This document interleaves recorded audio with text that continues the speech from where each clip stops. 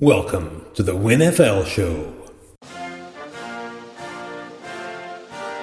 Welcome to the WINFL Show. I'm your host, Ian McKinnon. I'm joined this week by Dave Somerville. How you doing, Dave? Oh, I'm so glad to be back. It's an exciting time in the NFL, but you know, even though there's no Rams, it's been great games, and we can't really say we've been starved of any content or any kind of bad games. So, yeah, long may it continue.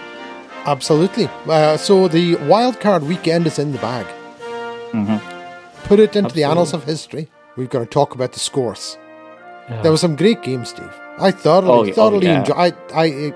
enjoyed it. So what we're going to do, Dave, we're going to jump right into it with the first game, the wild card on the Saturday between the San Francisco 49ers and the Seattle Seahawks. This was held at Levi Stadium in front of 71,299 fans, and wouldn't you know it, Brock Purdy guides his team to a 41-23 win over the Seahawks, despite the fact the 49ers were actually trailing 17-16 at halftime. It was a heck of a game. Dave, what did you make of this? This was fun. I thoroughly enjoyed it. What did you make of it?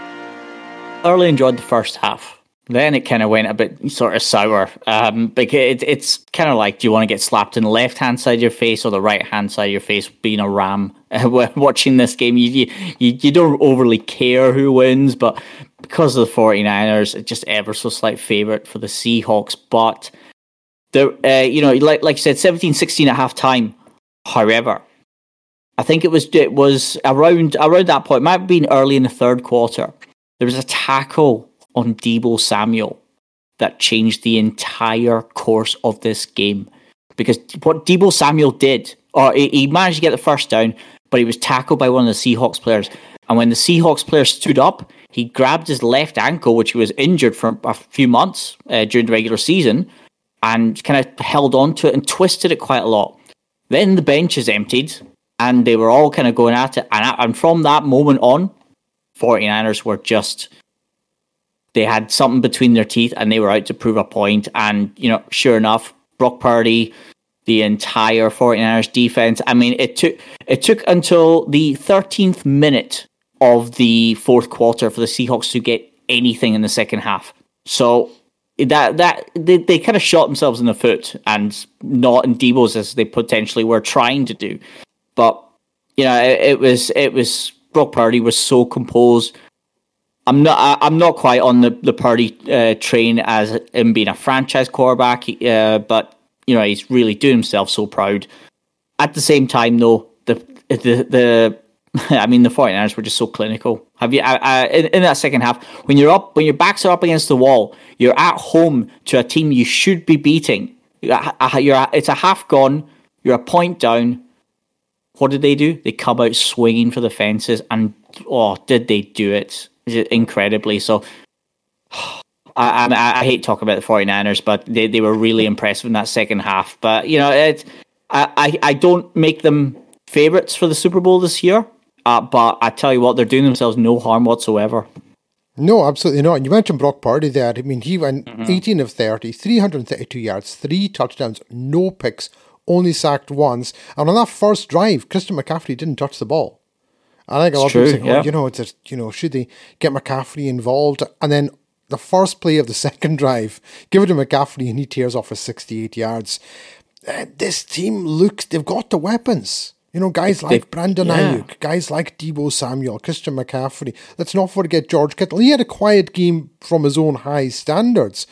But it was just, the 49ers offense is really clicking now, and Brock Purdy's getting time to throw the ball. And I think this is the thing that so many teams, we talk about it all the time, with offensive line being the most important thing. And I think it does get lost sometimes. But you're talking about a guy comes in as a rookie, he's got time to throw the ball, and he looks polished. And we've seen other players, forget rookies, seasoned veterans, if they don't have an offensive line, a decent offensive line, they just look terrible. And, props to the San Francisco offense for the offensive line, giving Purdy the time to throw. DK Metcalf had a big day for the Seahawks. 10 catches, 136 yards and 2 touchdowns. But it wasn't enough. They really couldn't get much done in the running game.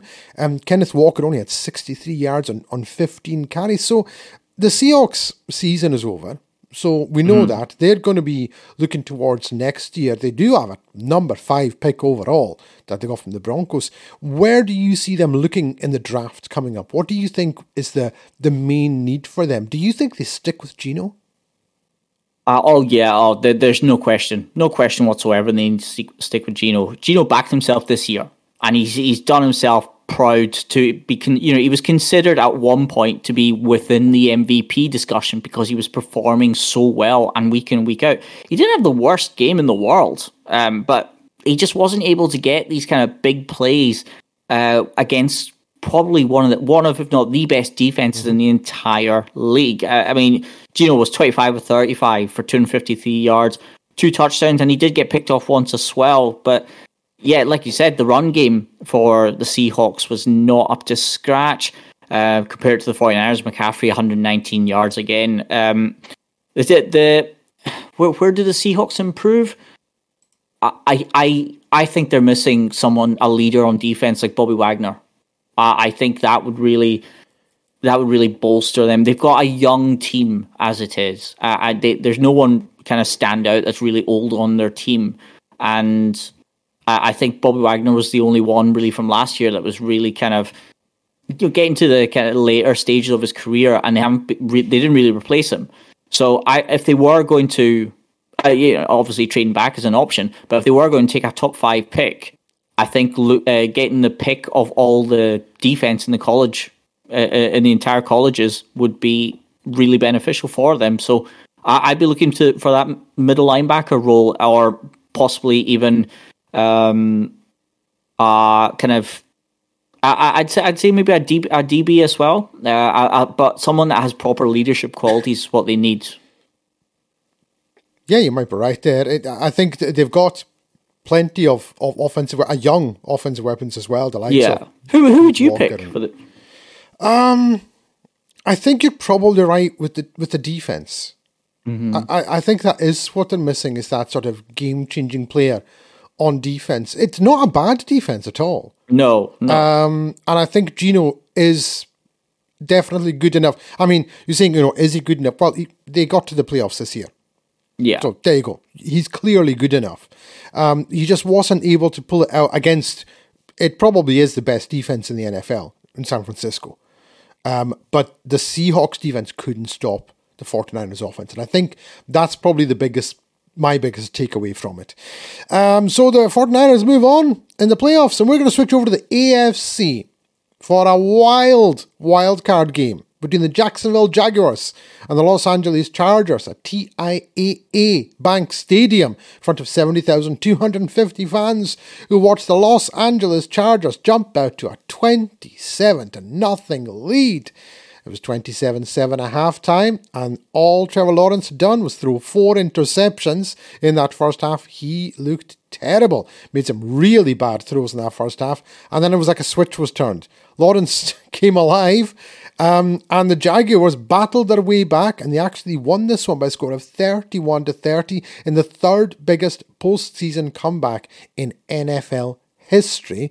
Dave, I'll put it over to you. This was a great game to watch, but I nearly fell asleep at halftime. I came this close to saying, fuck, I don't know if I can watch any more of this. Sort of stuck with it, and I'm so glad I did. I'm glad I didn't miss this one. What was your viewpoints on this game? I'm going to sound silly here. When Travis Etienne scored, like that was just before halftime. That was the Jags' first score. I think it was Travis Etienne. I thought, you know what? I think they can do it. I think the Chargers are going to choke. I think the Jags might come back. The first touchdown. The first half. After the first half, yeah. So just before halftime, I thought, you know what? This has just got the makings of something great. It could be because of how late in the night it was, and I was just seeing things that weren't really happening. But that I'm not going to lie, that's not the first time that would have happened. But then, I can't even put my finger on the moment afterwards that kind of reassured me, yeah, this is really on kind of thing. But when they got a touchdown, I thought, do you know what? This is on. This is actually on, because Chargers weren't out of second gear. And I think at one point, I think it might have been for the entirety of the first half, Trevor Lawrence would have had a higher QB rating if he had thrown it into the dirt 30 times than how he played in the first half. Now, he was rotten in that first half. Yeah, it was so bad, right? But then there was a little bit of hope, and he threw it to Evan. Was it Etienne or Ingram? He threw a touchdown past Evan Ingram. Evan Ingram, that's the one. Yes, because it was to a tight end, because he didn't really celebrate. I was thinking that's first Jags playoff touchdown for years and years. Ingram not celebrating. I know they're down, but he didn't really celebrate. But yeah, it was. I just thought, you know what? Something's on here. But Lord, he kept coming out even after every single pick. He picked himself up. He stuck to the plan. He kept going. He kept going. He made some silly decisions. There were maybe one, arguably two, that weren't really his fault, but he was making some really bad decisions as well. Come out into the third quarter. They've got some momentum. He's making much better decisions. 2 touchdowns in the third quarter. And then, of course, the touchdown pass to Christian Kirk. And don't forget about the sort of game-winning field goal, shall we say, from the man who is probably one of the most famous on our podcast, in Riley Patterson. Between you and Jake, yeah, definitely. But I'm so happy for the Jags. I'm so happy because I was cheering them on in this game. It was nothing against the Chargers, but I just thought, you want everyone loves the underdog. You're cheering on the underdog. I'm thinking, yes, they can do this. They can do this. Now, Cameron Dicker, the kicker, I put doubt in the fourth quarter into me, but then they went down the other end and they got it done. In the third quarter, he kicked. Now the Jags defense turned up after that. Trevor Lawrence was MIA for the first half. He came out and he was borderline MVP. If he had played like that, like he did the second half, he would be in possibly even winning the MVP for this year. I think the Jags would have just easily won their division, and they'd be one of the top seeds. I'm so happy for the Jags though. They're third down. They at one point, I'm sure they were like one for 8, 1 for 9 kind of thing on third down efficiency. They ended 2 for 2 of 10. Fourth down 2 of 3 though. They didn't have the ball quite as much, but I tell you what, the Chargers shot themselves in the foot with penalties as well. They had 7 penalties, totaling 42 yards, going in the Jags' favour. I don't know, where do you start? If you want to go into detail, but where do you start? It's not even black and white, night and day. It's just bad and incredible. It's the only kind of terms I can use for it. But it really was a game of two halves as far as the Jaguars were concerned. I mean, the Chargers didn't really change anything, because the reality is, by halftime they should have been up by 40 points, and they didn't need to do much. All 4 of Trevor Lawrence's interceptions put the Chargers basically within field goal range immediately. And exactly. I think it was his 4th one. On his 4th interception, I don't think they got anything from that. And then they had to punt. And then the Jaguars returner muffed the punt, and the Chargers got the ball back again. So they had so many turnovers. They had 5 turnovers in the first half. And they only had 27 points. But then he came back with 3 touchdowns in the second half. He played good in the second half. But the Chargers really shouldn't have... It's not like the Chargers were incredible in the first half and then collapsed in the second. They played pretty much the same through the first and second halves. It's just that the Jaguars limited their mistakes. They had 5 turnovers in that first half. And the Chargers only had 27 points. That's not enough. If another... Yeah. You have an opening drive and you score a touchdown or a field goal. If the other team turns over in their own half, you got to be coming away with touchdowns. Field goals are not going to cut it. But there was a couple of drives there where they didn't get any points, and you're thinking, you need to take advantage of this. And we said this time and time again, when a team turns the ball over, you have to take advantage. Because if you don't, this is what can happen. Sorry, I was just going to say, am I right in thinking that the Chargers offensive coordinator has now been sacked? The after this game. offensive passing play caller and offensive coordinator, I think, have been fired. Yes. Now, there was rumours of Brandon Staley getting fired. That's ridiculous. I get that they blew a big lead, but you do not fire a coach over literally one bad game that allows a comeback. Mm-hmm. You don't fire a coach because of that. So that rumour was instantly squashed. Well, Josh McDaniels has still got his job, so that's... If Josh McDaniels still has a job, then Brandon Staley should be fined for 20 years. Yeah, yes, absolutely. I'm not sure how long McDaniels will last, but that's by the by. So we then move on. Staying in the AFC, we come to the AFC East matchup between the Buffalo Bills and Miami Dolphins. The Bills came into this one obviously with a 13-3 record, beg your pardon, because they'd missed a game. Dolphins came into this one at 9-8. Battling away, and again, this was a close fought game. And at one point, the Dolphins were up 24-20 in the third quarter before Cole Beasley took a touchdown pass from Josh Allen, and then Gabriel Davis took a pass from Josh Allen, and they started to pull away. And despite the fact the Dolphins did score in the early in the fourth quarter, there was no more scoring after that. The Bills come away at Highmark Stadium. I forgot to mention the attendance, 70,651 fans. Bills come away with a 34-31 win. Not that much of a surprise, the result.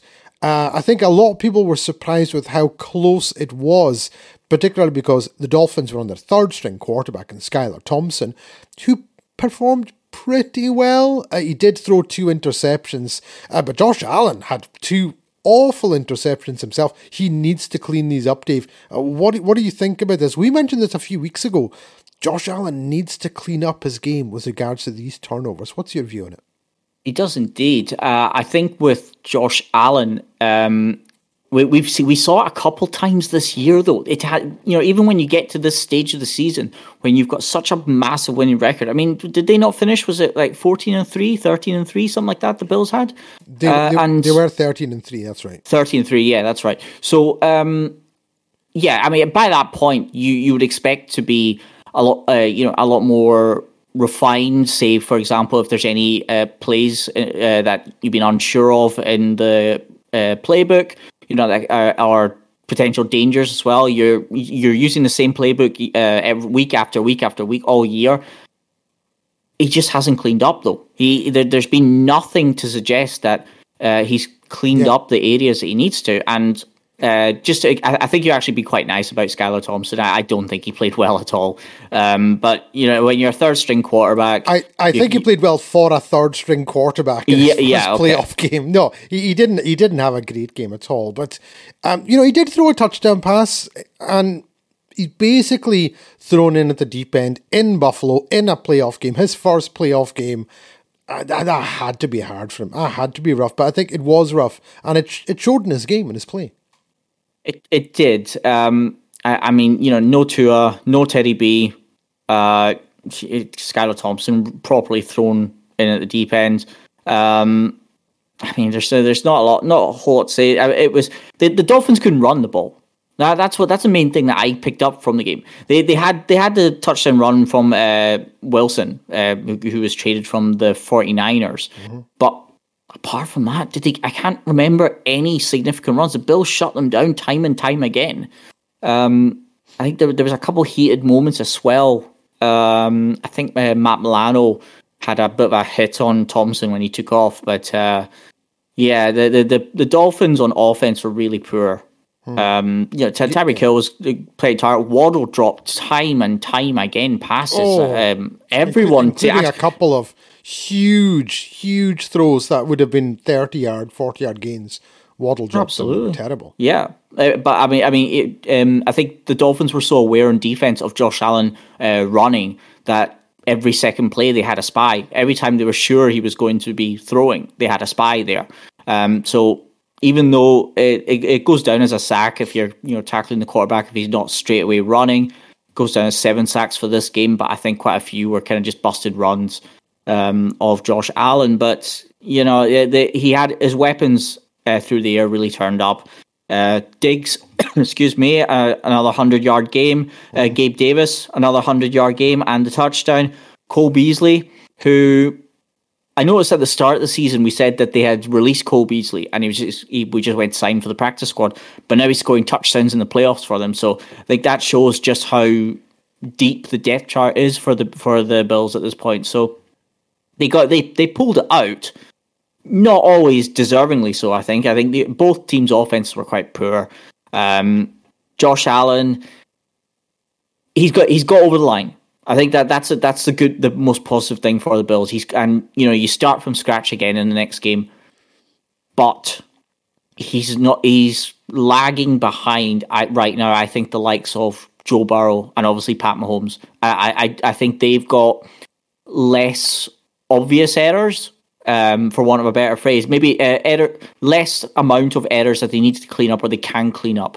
Because I think that he is, if his confidence dips, he could become a liability for the Bears. He could be for the Bears as well, but for the Bills anyway, he could become a bit of a liability. And at this stage of the season, you don't want to see a player, completely making one huge mess that determines their entire season on that one play. So I hope for everyone's sake he can do it, but the Bills they're into the next game. That's all you can ask at this point.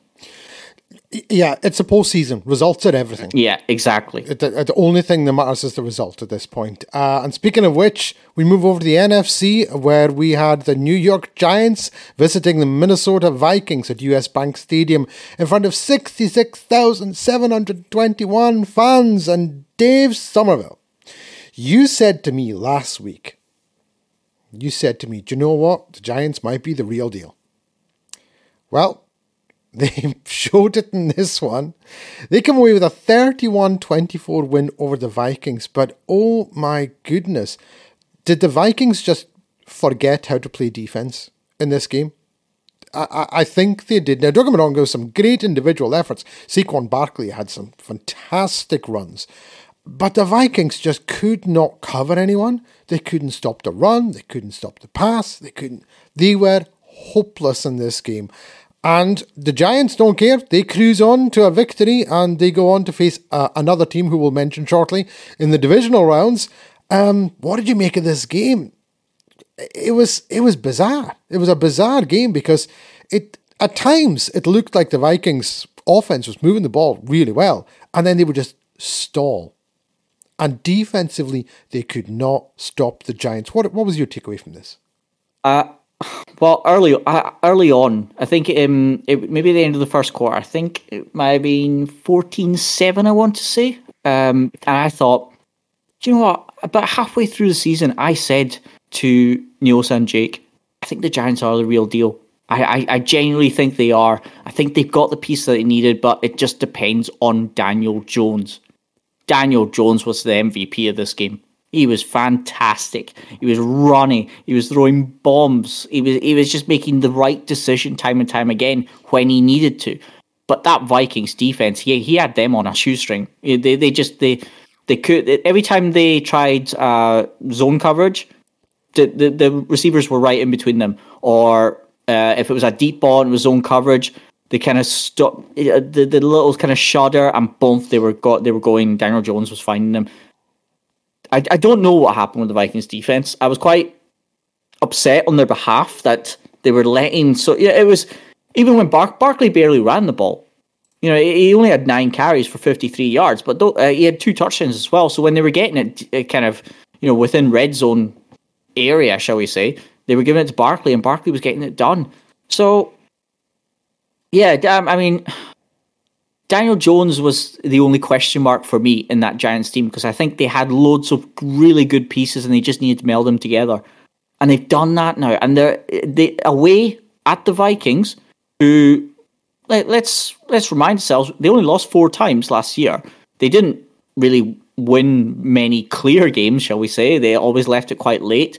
So when I saw that there was a bit of momentum with the Vikings, I thought, oh, this could actually change about. But you know, Kirk Cousins had a brilliant game as well. I can't really fault him, and I'm usually the first to fault him when Kirk Cousins doesn't win a game. But wow, Daniel Jones, my MVP of this game, he came up with the big plays. I mean, he picked up 78 yards, constantly running with the ball. Every time that his first or second options weren't there, he was either checking it down to Saquon Barkley, or he was just taking off, and he was getting yards almost every single time. So he picked up 78 yards. He threw for 2 touchdowns and over 300 yards in the game. Do you sign him up? If you're a Giant, do you sign him up for next year? I think you have to, don't you? I think it's harsh if you don't. But yeah, yeah, you have to. Yeah, you absolutely have to. I don't even know why I was hesitating there. Yeah, definitely, you have to sign him up. Okay, I'll take your word for it. But I mean, yeah, the Giants were really good on offense. They were okay, and they did enough on defense. They were kind of consistent throughout the game. The Vikings were 4-10 on third down, which doesn't seem completely bad, but it was at the critical times that they didn't get the third downs.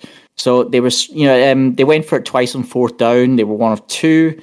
But the Giants, the clock management in that game by the Giants, I was really impressed with, because they managed to they had the ball for about 60% of the game. So that's really critical when you're up against a team like the Vikings that have proven they have some amazing weapons. They've not got Dalvin Cook running it. They've got Kirk Cousins finding Justin Jefferson, finding Adam Thielen. They shut down the Vikings' run game. Kirk Cousins, when he did throw, he was quite accurate, but he was kept under 300 yards, which in this game, considering he had 39 attempts, that's not that's not the biggest thing in the world. He wasn't picked off at all, was Kirk Cousins. It was no sacks for the Vikings either, but they just couldn't get it done at the very vital seconds, like you were talking about previously. They just couldn't get it done at the most vital times, and I think that's pretty much what cost them the game, and a little bit of competency on the defense. They might have been into the next round, but the Giants go marching on. They certainly do go marching on, and I'm so happy for Giants fans, because they've not had a lot to cheer about in recent years. But saying that, neither have Vikings fans for that matter. So no, they haven't. So we move on to the AFC. We come to the Cincinnati Bengals and the Baltimore Ravens at Paycor Stadium in front of 66,399 fans who watched the Joe Burrow and the Bengals would get a 24-17 victory over Tyler Huntley and the Baltimore Ravens. Dave, I don't think there was any surprises in this one. Once again, I think we'd said if Lamar Jackson isn't playing, then I don't think there was going to be any sort of doubt over the result of this game. He wasn't playing, Tyler Huntley was, and it just didn't work for the Ravens. What did you make of this one? I mean, it was a lot closer than it should have been. I think the Bengals, kind of similar to the Bills, I think they should be a little bit worried that there were some kind of holes there that shouldn't be there. The Ravens stuck to their game plan and nearly pulled it off. They were running the ball, they were running with the quarterback. I think Huntley was very harshly judged after the game, in particular by his running back, J.K. Dobbins, who was quite critical. He was quite emotional, and basically just said, if we had Lamar, we were winning that game easily. So I can't really disagree with him, but you don't kind of go against your QB like that. Joe Burrow's, I mean, he had a kind of standard game. There was nothing special about it. But what I want to talk about is the play that decided it. There was one score in the fourth quarter, and it was a fumble. Now, what was the distance on that fumble? Can I just check with you before I carry on? Yeah, it was about 99.99 yards. Tyler Huntley trying to get the ball over the goal line there, and just a foot short, what it seemed like. And then it was picked up by the Bengals, returned all the way for a score. Although there was a block in the back on Mark Andrews, and it looked like an illegal block in the back, but it wasn't called, and that really swung the game.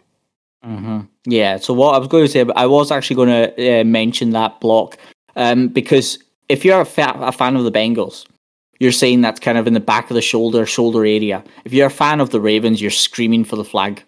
And I was, at the time, I was thinking that could be an illegal block. Now that I've seen it a couple of times, I'm happy for that to be a no call.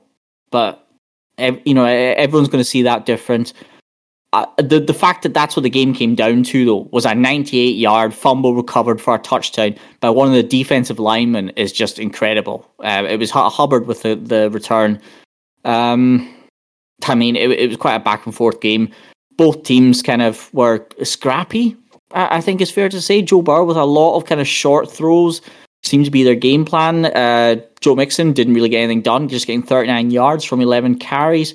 And Jamar Chase was 9 receptions for 84 yards and the TD from Joe Burrow. So it was a scrappy game. It definitely wasn't the most exciting game that I've ever seen. And I think the Bengals should have been a lot more clear than just one score of the Ravens. And let's not beat around the bush. A pretty injury-ravaged Ravens. Even if it was just Lamar that was out, that would be injury-ravaged for the Ravens organization. So what they need to do now is kind of take the offseason, recover, go to the bank, get as much money as you can, and just give it straight to Lamar Jackson, because that entire team right now is revolving around that man. And I think we've seen it for the last few weeks, because we weren't even sure. The Ravens were in such a dominant position. They were like 90+% chance of reaching the playoffs, but then they kept dwindling without Lamar at QB. So they scraped in,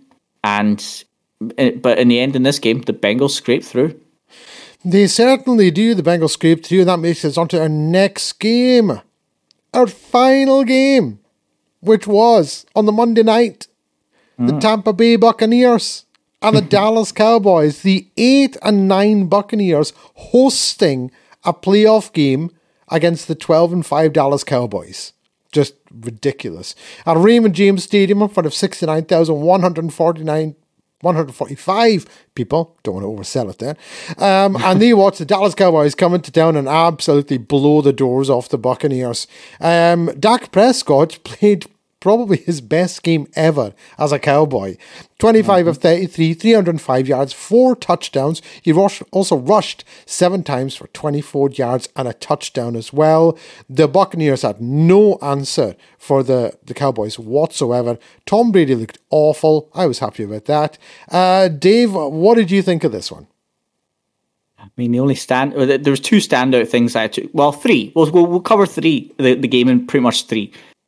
Dak put in a performance that I've never seen from the man, ever. Now, he's had so many interceptions this year. I'm just waiting for an interception. Just waiting for it. He was on target the whole night. What a performance from the man. I'm really happy for him, because obviously he had that injury previously that was quite bad and kind of shook him up and shook the team as well. I think that was at the beginning of this year or the end of last season. He had that one. But yeah, he played amazing, so I'm really happy for him. The other one, obviously, you've touched on already. Tom Brady. I mean, you can't ask an 80-year-old man to throw the ball 66 times in a game, but that's what the Buccaneers did. And he was lucky he was only picked off once. He threw 2 touchdowns as well, but he was 35 of 66. That's how any quarterback, let alone a pensioner, trying to throw that is just, that's heavy going. That's one thing to say about the game plan, but I think it's, I wouldn't say right that Byron Leftwich is now no longer the offensive coordinator of the Buccaneers. He's used the run game, set up the pass game. I think that's what he did for 2 decades at the Patriots. He was so successful doing it. To come away from that and just solely put it in his hands time and time again. They know what's coming. You're not going to be overly successful with it. Yeah. No, I don't know what else. It's harsh. It's harsh on Tom Brady, which I obviously, we're not the biggest fans of Tom Brady, but if that's your only game plan against one of the best defenses in the league, you're not going to win the game, are you? No, you're not. Tom Brady ended up with 66 attempts in that game. Yeah, that's ridiculous. 66 attempts. 351 yards, 2 touchdowns. That was pretty much all garbage time. He threw 2 touchdowns there. It was 31-6. With 3 minutes to go in the game. It was 24-0 at the end of the third. It was just the Buccaneers just got absolutely crushed by the Cowboys in this one. Now, looking at the Cowboys, they did look good, and I think they're going to be very happy going into next week's game. But believe it or not, Dave, that wraps up our roundup of the games. We're so used to doing all these different games, and we're like, it's going to take an hour and a half before we do that. We're done. Roundup's done. Wildcard's done. In the bag. What we're going to be doing now is we're going to be looking forward to the Divisional Playoffs. The Divisional Playoffs, Dave. And of course, what this means is that we're going to see two teams that we didn't see at the Wildcard round. And of course, those are two first round bye teams. We're going to start off with the AFC, Jacksonville Jaguars at the Kansas City Chiefs, the number 1 seed Chiefs. What do you reckon, Dave? I mean, I still have a soft spot for the Jaguars, but I don't see them beating Kansas City. I've got the Chiefs taking this one 30-14. I need to wait and see what this week off has done. I don't think Andy Reid and Patrick Mahomes need any more time to prepare than they usually do. But I think the Jaguars should be able to score a couple of touchdowns against them. What do you think? I think this is going to be close. I really think that it's. I think there's going to be a comeback, but I don't know who it's going to be by. I think it's going to be a really close one.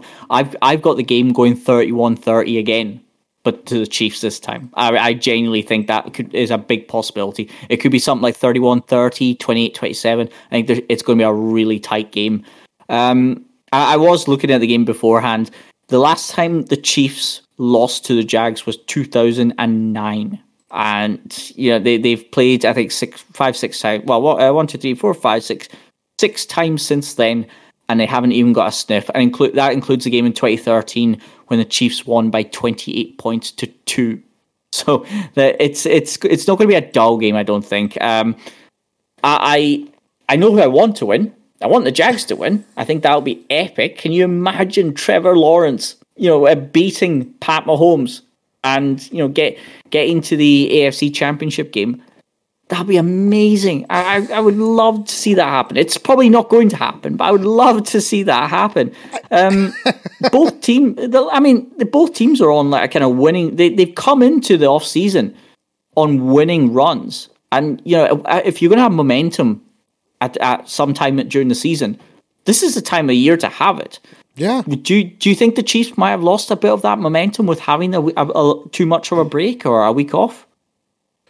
No, I don't, because if they'd rested their starters in the final week of the season, and then had the first round bye, so that it's 3 weeks since they actually played anyone in earnest, then I could say, you've lost you need to get the juices flowing again.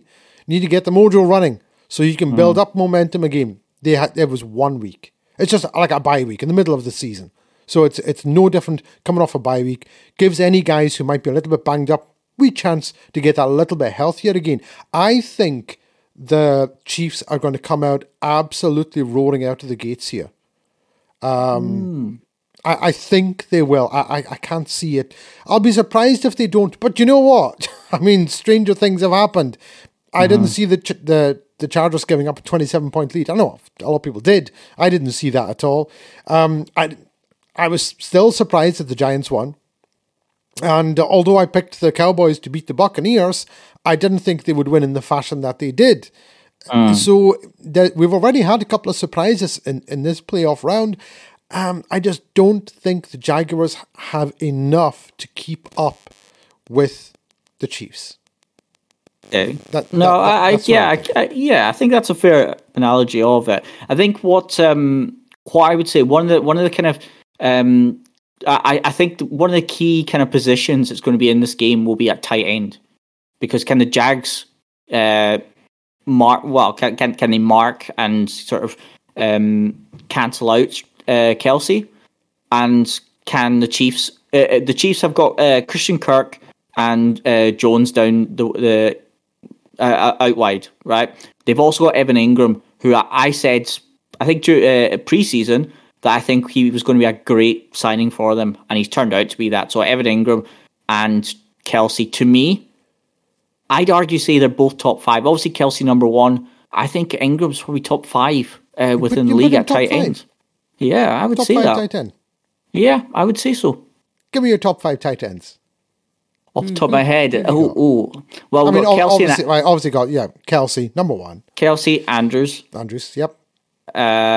Probably the Raiders, man. So Waller, Darren Waller, yep. Yeah. Kittle? Now, this is where it gets a bit... yeah, okay, sadly I have to put Kittle there. And then I probably put Ingram there. Interesting. That's how highly I rate him. So I really do think that I'm putting him above Tyler Higbee, who was instrumental in the Rams Super Bowl run. He was fantastic, but I think Ingram is slightly better. So there's so many of these tight ends who are what's the best way to say this now?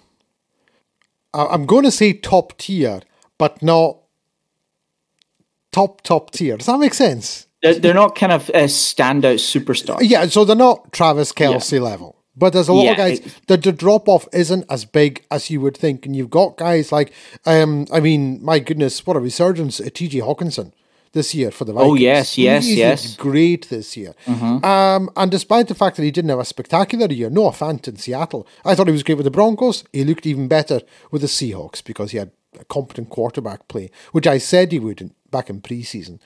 Although I'll be honest, I thought it would be Drew Lock throwing the ball, but so shows what I know. I think we all kind of did, didn't we? Yeah, I think so. And a lot of these tight ends, you mentioned Tyler Higbee there, Hunter Henry in New England, great tight end. He's had a resurgence. Yeah, he's had a resurgence since he left the Ravens. He was drafted by.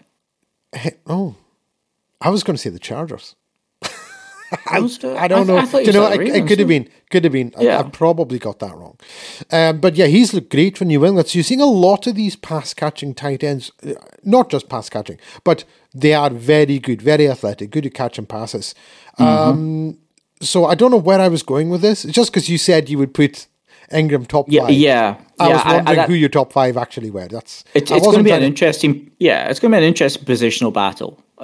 Obviously, I think because Ingram has really made himself such a key part of that offense. So I think that has been one of the main successes that the Jaguars can attribute their winning record. Their record up until this point has been with Evan Ingram being in the middle when the wide receivers are kind of man marked. So Ingram's the one that kind of moves about and can get in, especially in the red zone. They've kind of approached the red zone offense in the same way the Chiefs do, in that the Chiefs, obviously Mahomes to Kelsey is just like, get in front of Travis Kelsey and don't let him out your sight. That's what the Jags have basically made Ingram that level of importance to them when in a red zone situation. So I can't wait to see it. It's going to be a cracking game. It is. It's going to be a fantastic game. Really can't wait for it. So then we're going to move on, Dave. We come to our next game, which is, of course, the next number 1 seed. In the NFC this time, it's the Philadelphia Eagles who are hosting the aforementioned New York Giants. Now, I'm more worried about the Eagles missing a step in this one than I am about the Chiefs. But not too much. I think it's a very small drop-off. And Jalen Hurts has had that extra week to get a little bit healthier than he was, because he wasn't 100% in the final game of the season. No. Came back, played, but they were playing backups. And they won fairly convincingly. They didn't blow them away or anything, playing a team of backups. Now they're facing the starters, the New York Giants. What do you reckon? I've got a sneaky feeling. The Giants might do it again. And I'm going to take them to win 20-19. Oh, sorry, did you give me a score for the Chiefs? I did not. No. For the Chiefs Jag. Oh, yes, I did. Sorry. No, I said it was going to be 31-30 to the Chiefs. Sorry. Or it was either that or 28-27. I think it was going to be a really tight one-score game, yeah. Okay, so I'm going 20-19 Giants over the Eagles in Philadelphia. Brian Daboll's mob, a sterling job last week. What do you think, Dave? This is one I keep on me an eye about, because I can see the Giants walking away with this potentially. But if Jalen Hurts is back to anything remotely close to 100%, I can't go against the Eagles. So I'm going to say it's going to be 27-24 for the Eagles.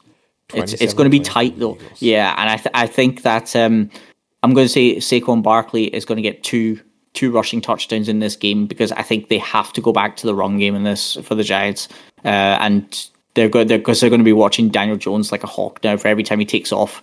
So I think the Eagles are going to just get it by 3 points. These Giants, though, I mean, what do you? I mean, you're saying a 3-point win for the Eagles. I certainly am not holding that against you, because they are the favourites to win. Obviously, being at home as well is a big thing for them. Are you surprised by the Giants this year? At the beginning of the year, I think everyone thought they were going to be awful. They did make it through to the playoffs, albeit on the last day or second last day, they made it through to the playoffs at the expense of the Lions and other teams like that. But what do you think? Are they good enough to make a legitimate run through the playoffs? What do you reckon? Yes, but I don't think they will. Not because more because they're coming up against the number 1 seed, which is the Eagles, and they haven't had exactly the best record against the Eagles this year, especially. I mean, the Eagles have put up 48 points, 22 points already in the regular season against them. They weren't up against the starters in the final week of the year, and they still weren't able to get a win against them. So I'm not completely convinced. If it was against another team that they haven't played and I haven't already got a record against them this season, I would say yes, they're definitely in with a shout. I think the Eagles will just be too much for them. I think if Jalen Hurts, like I said, anything close to 100%, that defense is not going to stop him. So you've got Miles Sanders, who's a good running back. You just got umpteen kind of targets for Jalen Hurts. He takes off whenever he wants. He's got the kind of rushing power of Justin Fields when he's at the top of his game. He's got a cannon of an arm. He's got much better accuracy. I'm not, no disrespect to Justin Fields. He's just a much better, more refined version than Justin Fields, I think. And he's got a offensive line to match him as well. So yeah, I think the Eagles will pull it off. The Giants are good. I don't think they're going to get to that next level that they need to just yet. I think that maybe the next year or two, we could see them fighting for the NFC Championship. Because they've got a young team. They've got players like Thibodeau, who's I think is going to be a star on the edge. They've got a decent offensive line. I think they just need a bit more consistency from Daniel Jones, and that could get them to that next level that they need to get. But I think the Eagles at this time are just one step too far for them. So we're going to move on, Dave. Come to the Cincinnati Bengals at the Buffalo Bills. This is a rematch of the game that never was. Obviously, in the second last game of the season, Cincinnati Bengals were due to play the Buffalo Bills, and there was that awful situation with Damar Hamlin, who seems to be doing much, much better now. So glad to see that from him. This will be an emotional game for both of these teams. It's in Buffalo. What do you think? This is a tough one. I've got the Bengals coming in and winning. And the reason I've got the Bengals coming in and winning is because Josh Allen, I just don't trust him not to make a daft mistake at the worst moment. He may run for 100 yards and 2 scores and throw 3 scores in this game. He might do it, but he might throw a terrible interception with 5 minutes to go. That costs him the game. Burrow tends to be much more of a safer percentage type throw player than Allen is. Although we know he can throw deep. He's done it many, many times. What do you reckon? I'm taking the Bengals. I'm taking the Bengals 24-22 in this one. Ooh, wow. I find it very hard to pick between the teams, but something in the back of my mind is telling me that the Bengals will just squeeze this one out. What do you think? What's your view? I agree with everything you said. Apart from the score? Apart from the score and what's going to happen, because I think it is going to be the Josh Allen show, but I think they're going to crawl over the line in overtime. I think this game could go to overtime. It's going to be a high-scoring shootout. I think it's going to be 34-34 come the end, and it's going to be Tyler Bass to kick the winning field goal for the Bills. I think that if the Bills are down, just say they're down by one score at halftime, so something along the lines of 20 points, 17 at halftime. Yeah, I think the Bills will come out fired up in that second half and run over the Bengals, and the Bengals will scrape to level at the end of the fourth quarter with the Bills just getting there, because I think the Bengals they're good at what they do, and I think we've said it a couple times, they're one of the most underrated defenses in the league. I think we both think that. I think the Bills have one of the most underrated defenses as well, without Von Miller, because Von Miller, we had spoken about him being a kind of keystone of any defense, but he's done for the season. Von Miller's not going to be there. But you've got other players like Matt Milano and I think is it Foyer, the safety, the defensive back. And Milano's an amazing player. Milano is incredible. I really think I think between him and Dre Greenlaw are some of the best kind of outside linebackers that can go middle linebacker, or they can even rush off the edge. I think exactly, they are brilliant players, and I think it's going to be a shootout, I think, and you're kind of flipping a coin depending on what happens with overtime. Remember, we've got the overtime rules for the off season as well. The new ones. Do you know what they are? Do you know what the update is for that? I did see it, but I can't remember what that was. Both teams will get a chance to possess the ball, regardless of if the first team scores a touchdown or not in the first possession. Is that correct? That's correct. Yeah. Yeah. Is that the only change? I think so. I think has that not come from the Chiefs-Bills game last year? So when Josh Allen did amazing, got the ball down the field, and then never saw the field at all in overtime. I don't like changing the rule. I know why they've done it, but I don't like it because they changed it on a whim. Well, see, here's the thing, right? So let's cast our minds back to that incredible game between the Bills and the Chiefs. Okay, it was backwards and forwards. It was like 9 touchdowns in the last minute. I think it was ridiculous. It was crazy, it was utterly ridiculous. So in the overtime, the Chiefs get the ball and they march down the field, score a touchdown, and that's it. Game over. If these rules had been in place, the rules they have today, what would have happened? Chiefs go down, score a touchdown. Bills go down, score a touchdown. Chiefs go down, score a touchdown, game's over. Bills would be complaining. Oh, hang on a second, we didn't get the ball again. You can't play forever. What difference does it make? You know, if you want to stop them, you've got a defense. You know, I don't like it. I don't like the games are long enough without them extending it. And they already made it that if the other team scores a field goal, you get a chance. And if you score a field goal, next score wins. Or if you stop them, next score wins. It was already fair. I don't like this. I know why they did it, because they wanted more. They wanted that game to go on for 3 days. You know, because it was we did. I mean, it was a great game, but the reality is you can't play forever. So what's the point of changing the rule? When will it end? What happens?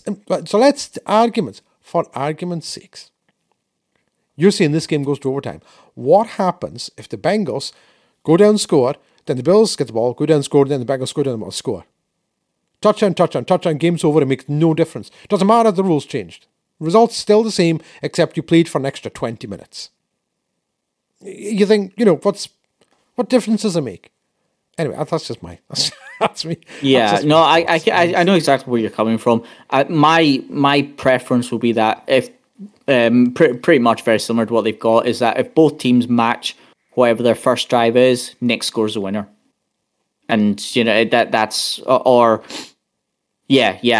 like that one much better, because then you're not going too far into the time usage, shall we say?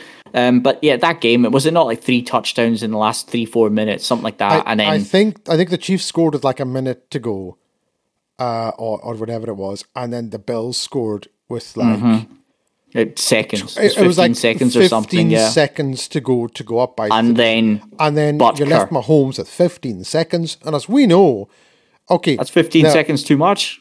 Well, yeah, I mean, it might take. I've taken the Dallas Cowboys 15 seconds to actually run a play last year, as we all know. And you're thinking you had 15 seconds, what happened? Apologies, Tim, if you're listening.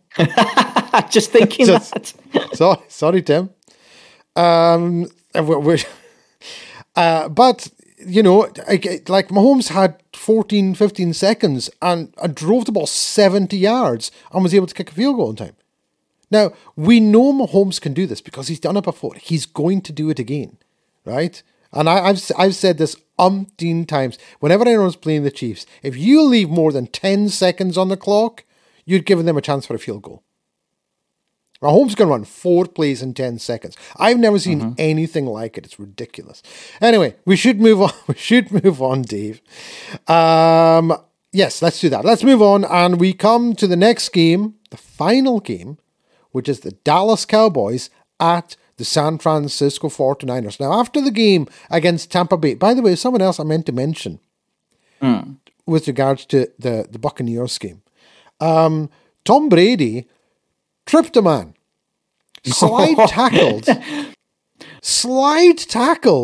to trip someone up. I forget who he actually tripped. I forget who the player was. But it was, my word, he was going in like Stuart Pearce. You're like, what the hell are you doing, man? Never got flagged for it, so just saying, you know, should have been ejected. Anyway, Dallas Cowboys, San Francisco 49ers. Now, after the Tampa Bay game, I don't know if you saw the video of the Cowboys fans shouting, "We want the Niners." Ooh, I did not see that. In Raymond James Stadium, "We want Niners. We want Niners." That's what they... Wow. Well, that's a dangerous wish. You've got the Niners. And I'll tell you what the Niners have that the Cowboys don't have. They've got a kicker who can make extra points. Because another thing that I forgot to mention, you did touch on it briefly.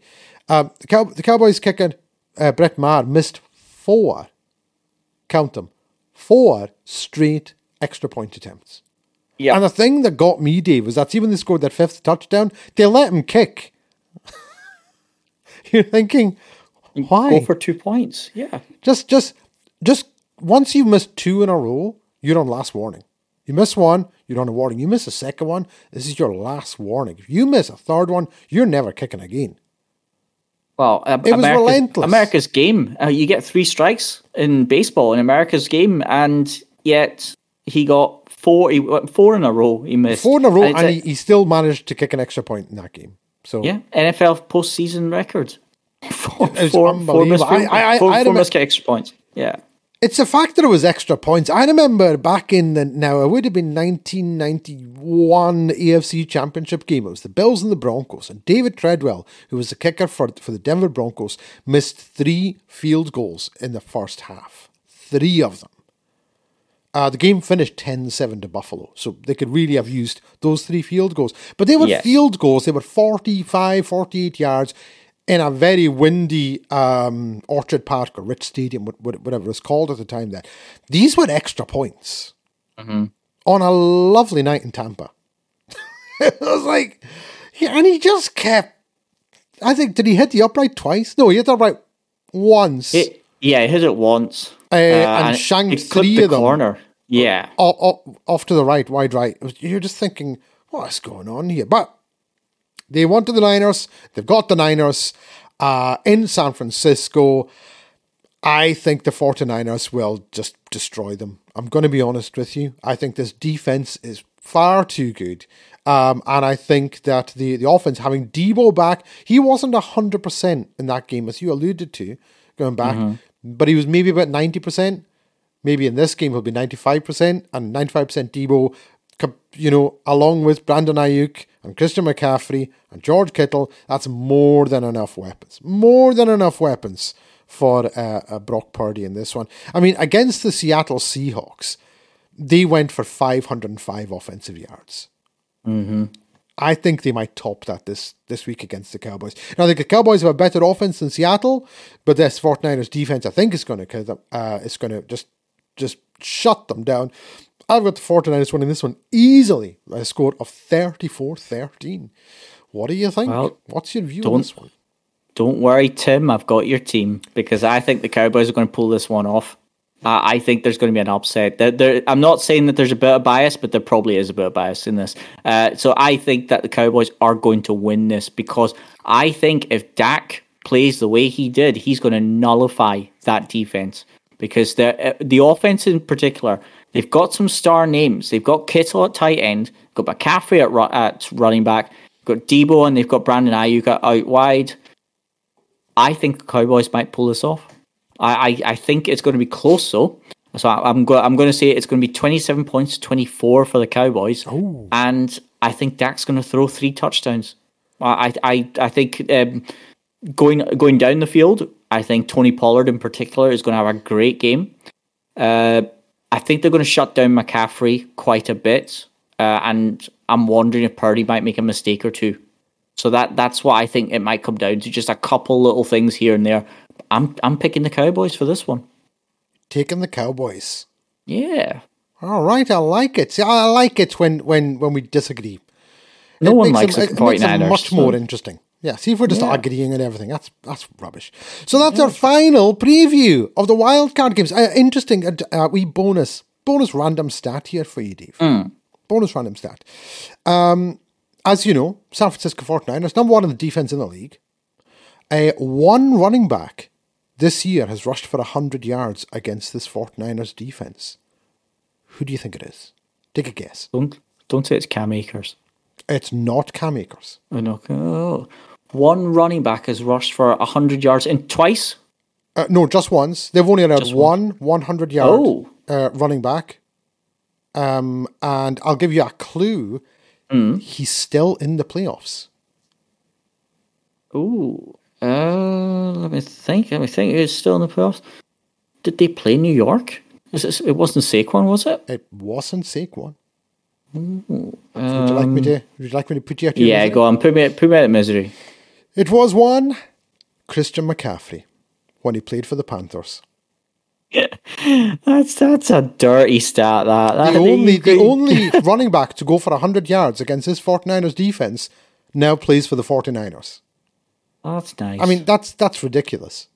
That was a bonus random stat there for you.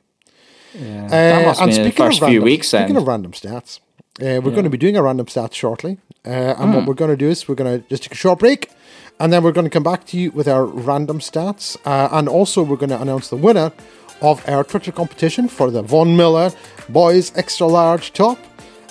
So we'll be back right after this.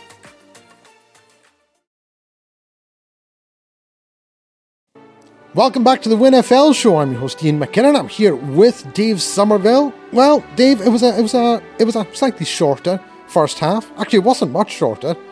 I don't know why I said that. For some reason, we managed to make like 6 games go on a heck of a long time. So what we're going to do is we're going to give a shout out before we announce the winner of our competition. Shout out to the people in association with Lewis Revival and Empty House Traders. Who have donated this Von Miller's extra large Broncos top for a giveaway. Now, we put this up a week ago. All you had to do was like the post, follow us on Twitter and retweet, and you'd be in with a chance. I should say, despite the fact that some of the numbers that we've got, we can't see everyone who's retweeted this. For some reason, we don't know what it is. We can't see the name of every single person. We've got numbered randomly all the people who retweeted and followed 1 through 12 that we can see. And Dave, I just want you to pick a number between 1 and 12. Take your time. Just take your time. I'm quite happy that I'm lucky that I prepared, so I remembered how to count from 1 to 12. So that was a good start. You did. You remembered how to do it. Yes. Well, I mean, on the spot now, I'm not so great, but do you know what? Since the season's now over for my team, I'm going to pick the number of my personal Rams Player of the Year, and that is going to be number 5, Jalen Ramsey. Number 5, Jalen Ramsey. Let's see who number 5 was. Number 5 is Lewis Henderson at Lewis Hendo 93. Or possibly at Lewis Hendo 93. Lewis Henderson is the winner of the Broncos extra large Von Miller top in association with Empty House Traders. Thank you very much to them. So what we'll do is we'll be getting in touch with Lewis on Twitter, and we'll be arranging to get that delivered to you. So congratulations, Mr. Lewis Henderson. Well done. I think you're supposed to applaud that as well, Dave. You kind of caught me off guard there. So yes, congratulations, Lewis. We'll be getting that sent. We'll be in touch on Twitter, and we'll get that sent out in the post to you. We're going to be doing another giveaway in a couple of weeks. As I mentioned before, we've got some unopened packs. We've got some unopened packs of trading cards to be giving away. We'll do that in the week in between championship games and the Super Bowl. We'll be getting those, so we'll have another giveaway competition. Huge thanks to the guys over at Stramash Podcast for retweeting this for us, because we weren't going to give it to them, but huge thanks to the guys at Stramash Podcast for retweeting this as well. They've been a huge help to us, and they've really helped us gain some followers, and it's been wonderful. Dave, have you enjoyed this year so far doing the podcast? What have you? Have you had any highlights, or is it just none? I mean, it's probably the worst year. I mean, probably like week 1, week 2, of us doing the podcast was probably the highlight. It's kind of gone downhill for me since then. They're coming off the back of the Rams Super Bowl win. We started doing this podcast Super Bowl week, I think it was. Was it the week before the Super Bowl? The week before the Super Bowl, the Wednesday before the Super Bowl. Yeah, I mean, it was your own idea, and myself and Jake just living in your world, and it's been an absolute pleasure. And we got to keep it going. There's no turning back now. It's been amazing. I'm so happy that the podcast it's doing so well. We've had thousands of streams as well, which I find mind-boggling. I don't know why someone would trust us or be able to listen to us talk the amount of nonsense that we talk for hours at a time, but people do, and I really hope people are enjoying it. Well, I love doing it. I know you love doing it. I know Jake is brilliant at it as well. It's been some year, but it has. It's been ridiculous. If we can kick on in 2023, and as well, we've had Glenn Milburn on. Yeah. We've had we took a step down with a 49ers fan from the Stramash, but hey, listen, you've seen a step down. His team's still in the playoffs. Look, no, that's a technicality. We don't need to talk about that. But we had Glenn Milburn on, right? That's the highlight of the year for us, and it was such a pleasure talking to him. I wish I hadn't asked him about Christian McCaffrey, because that seriously backfired on me, looking back into the crystal ball. But yeah, will we do it again? We go again. And, we've got so much to look forward to. We've got the postseason for this year. Then we've got the draft. Then we've got free agency. And then we've got the season coming again. So it doesn't stop, even though the game's only played for about 5 months a year. And, it's year round. This isn't just a kind of half-year excursion. So we go on. We certainly do go on. And speaking of going on, we come to our final segment, Dave. Yeah. Which is, of course, Random Stats. So, would you like to go first, or would you like me to go first for random stats? I've got a very brief one. It's a little bit of a tester for your knowledge as well. Now, this year there's been 2 players with at least 80 tackles, 2 sacks, and 4 interceptions this year. Okay? Sorry, two players. 2 players, right? So yes. 80 tackles, 80 tackles, yes. Yep. Yes. 2 sacks, yes, and 4 picks this season. Okay. Now, the clues are they're both in the same division, and they're both in the NFC. Both in the same division. And do you want me to name both of them? If you can, yes. And no. they are both defensive backs. Both, I've got no dear. No, couldn't even. Let's have a wee think. Darius Slay. No, I've got his name wrong. You've got his name right, but it's a wrong answer. That's okay. So one, just put me at my misery. Okay, so one is my man, number 5, Jalen Ramsey. Okay, he's already 80 tackles, 2 sacks, 4 interceptions, easy, bing bang bosh. That should give you a big clue who the second one could be, though. You can get this. I have faith. So one's Jalen Ramsey. Mm-hmm. The other NFC West. NFC West is I don't know. No idea. The man who Jake loves to say his name. Talanoa Ufanga. Yeah, there was no way I was getting that. No, do you not? Now, those players, only 2 other players have hit those totals since 2020. But there was one man who did it 3 times in his career. Now, these are impressive stats in itself. 80 tackles, 2 sacks, 4 interceptions in a season. But there's one man in history who has done it 3 times in his career. And that is Rod Woodson. Oh, I was going to say Troy Polamalu.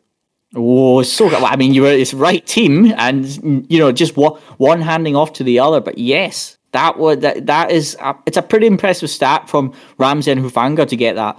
But for 3 times in his career, Rod Woodson, the man's a living legend. So big shout out to him. Rod Woodson is in my all-time team.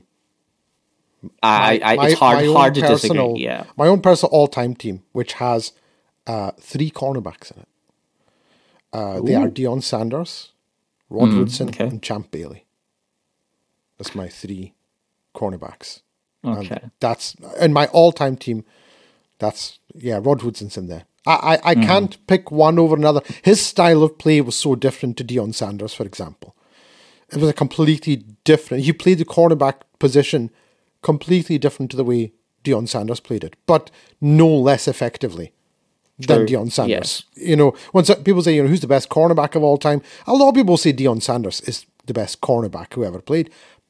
But if someone said to me, I think Rod Woodson's the best, I've got no issues with that at all.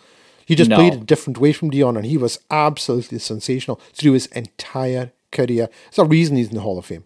You could make the same argument about Champ Bailey, but I don't think we saw Champ Bailey to his full potential because nobody threw in his direction. He also never achieved the team success that Deion and Rod Woodson did. Champ Bailey, I don't think he did. No, Champ Bailey never won a Super Bowl. No, he wasn't there when Manning. No, his final season was 2012 with the Broncos. I think it was 2012, and then Pete Manning came in. But Champ Bailey was just shut down corner. Oh my word! You're right. Absolutely. No one threw at Champ Bailey. Yes, that's why he didn't quite get the numbers, or you can make the argument recognition. You definitely not the recognition. I think that's because he wasn't on Super Bowl winning teams. Yeah, I think him and Deion Sanders actually had only 1 interception removed, and Deion Sanders is nowhere near the top for interceptions. He's 40 behind the lead, or 50 behind the lead. It's ridiculous. But same reason, people didn't throw at him. So a good stat though, Dave. I like that. Yes. So my random stat concerns a player who I have talked about at length, despite having never wanting to talk about him. And it's one Tom Brady. I knew where that was going. So, what? I never wanted Tom Brady. It's insta boom. Yeah. Yes, it has to be. Yeah, it's Tom Brady. So, after Tom Brady's last outing against the Cowboys, there, in which he threw 2 touchdowns, 1 interception, had a completion rating of 53.3, 351 yards. So I'm going to give you some numbers from Tom Brady's career postseason. Now, these numbers, as in totals, are ridiculous. They're absolutely ridiculous. This man played 48 postseason games. I mean, that's a lot. 48 postseason games. He went 1,200 of 1,921 for a 62.47 completion percentage, threw for 13,400 yards, 88 touchdowns, 40 interceptions. Okay, in his career. Now, Nice. his 40 interceptions is actually, that's quite a lot. I mean, I know he played 48 games, but 40 interceptions in 48 games isn't great. Neither is 88 touchdowns in 48 games. His 13,400 is just a hair over 270 yards per game. But with that, Tom Brady finished his postseason career with a rating of 89.8. Now, for some people who say that Tom Brady is the GOAT, as they call him, greatest of all time. As your book calls it. Yeah, I do actually have a book. Thank you, Dave. I have a book that says that. I was made aware of this stat the other day, in fact, yesterday, after the game against the Cowboys. Tom Brady's career postseason rating is 89.8. That puts him 0.2 behind a player who never threw an interception in the postseason and never gets the recognition that he deserves. Tim Tebow. Tim Tebow never threw a pick. And he had a rating, postseason career rating of 90. He was only sacked 5 times. He threw 2 touchdowns in 2 postseason games and never threw an interception. So clearly, Tim Tebow is a better player than Tom Brady. I knew that's where you'd That's what we're coming at. No, all kidding aside though, Tom Brady, his 13,400 postseason yards is, I mean, if you post those numbers against anyone else, it's ridiculous. Now people are saying this will be Tom Brady's last year. I don't think it is. I think he's going to come back. I think he's going to unretire, and I think he's going to go to the Raiders to team up with Josh McDaniels again. That's what I think. But yeah, so it was actually the fact that he did 13,400 postseason yards. That's more than some quarterbacks have in their career who played for 3 or 4 years. Mm-hmm. It's very true. He's had it in his postseason. It's actually quite an impressive stat, that. So despite all the crap that I give Tom Brady for being a check-down merchant and being boring and actually not being very good and carried by all his other teams, as he was, to all of those Super Bowl victories, none of them he was responsible for, can't argue with the fact that longevity certainly makes those numbers look good, Dave. And that's my random stat. 13,400 postseason yards for Mr. Tom Brady. Not the fact that he was 2 points behind Tim Tebow in postseason career. Although he is. So I'm just getting that out there. Well, I'll do one better. I'll go an extra you're mile. You're going to do better than Tim Tebow's better than Tom Brady. Well, do you know there are only 5 NFL teams that have more postseason wins than Tom Brady does? And that was 4 up until the Cowboys beat the Bucs at the weekend. 5 teams who have more postseason wins than Tom Brady. Mm-hmm. Sorry. There's 4, but one is an equal amount. Brady has 35 playoff wins. 35. That's a lot. Okay, so one of those teams is clearly the New England Patriots.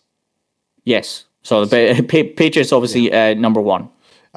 Yes, because they had playoff runs in the mid-80s and stuff like that, and in the 90s before Brady got there. So the New England Patriots. Surely the Dallas Cowboys. Yes, Cowboys now. Only now. They just overtook them. Pittsburgh Steelers. Yeah, so that's... Steelers second, yes. San Francisco 49ers.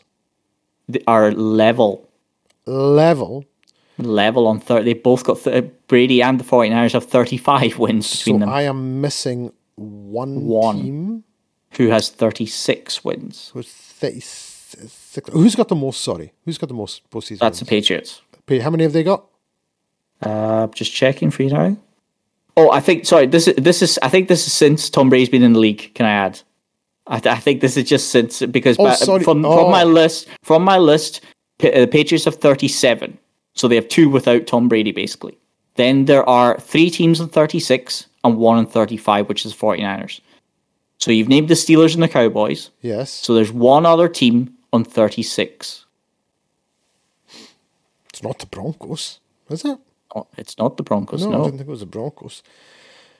So when did Tom Brady come into the league? 2001. Teams. I'm trying to think that teams that are relentlessly in the playoffs. How about Green Bay Packers. There we go. Yeah, There we go. Of course. There we go. The Packers. This Brett Favre, season Aaron Rodgers. Yeah, this season was an abhorrent season for them.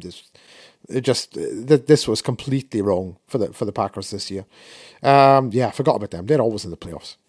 Yeah, sadly. I mean, it's considering the last kind of 2 decades, the Bears, Lions, Vikings really haven't lived up to, well, much of anything, to be honest. But see, this is the thing. This brings me back to Tom Brady. For Tom Brady's entire career, the Bills, the Dolphins, and the Jets absolutely sucked. And with a capital Sir, they were horrendous for 20 years. Tom Brady leaves, and all of a sudden the Bills look like a powerhouse. Josh Allen starts playing well. Like what? Where were these teams 10 years ago? The luck on Tom Brady is just ridiculous. It cannot be overstated that he's the luckiest player who ever lived. It's not close. I agree with the luck element, but what you also have to remember is once they get to the playoffs, they're still up against the big teams, from the rest of the league. And how many rings has he got? And that's because of luck. Adam Vinatieri, 3 of them. There you go. Three of his rings belong to Adam Vinatieri. At least 3 are Bill Belichick's. They're not Tom Brady. It's the other teams. Carolina kicking the ball out of bounds. There you go. That's one of his rings there. Yeah, that was ridiculous. But at this point, this happens all the time. This happens all the time. It's that players do stupid things and coaches do stupid things that make Tom Brady. They force Tom Brady. The tuck rule. There you go. That's another one. See? Okay. Yeah. All right. The Rams' inability to score on 18 drives. There you go. That's another one. You think that's Tom Brady? You think that wasn't Tom Brady? That's a low blow, is what that is. And I'm sorry for that, but the Chiefs. What's his name? D Ford, is it? Offside? Oh yes. There you go. Oh, what about the roughing the passer one when he tapped him on the shoulder? What was that? Which year? Because it was the same game. There's been a few. There's been a few of them this season alone. It's been relentless. The luck that Tom Brady has is just astronomical. It'll never happen again. There'll never be another player with the level of luck that Tom Brady's had that just gifts him games, and including playoff games. Peyton Manning destroyed defenses left, right, and center through 2011, was it? 2011 season? 2010, I forget what year it was, or 2008, just destroyed 49 touchdown passes, setting records left, right, and center, killing everyone, goes to the playoffs, plays the Patriots, throws 5 interceptions. And only time he ever did it in his entire career. Didn't do that as a rookie. The Seahawks throwing the ball on the 1 yard line. There you go. Oh.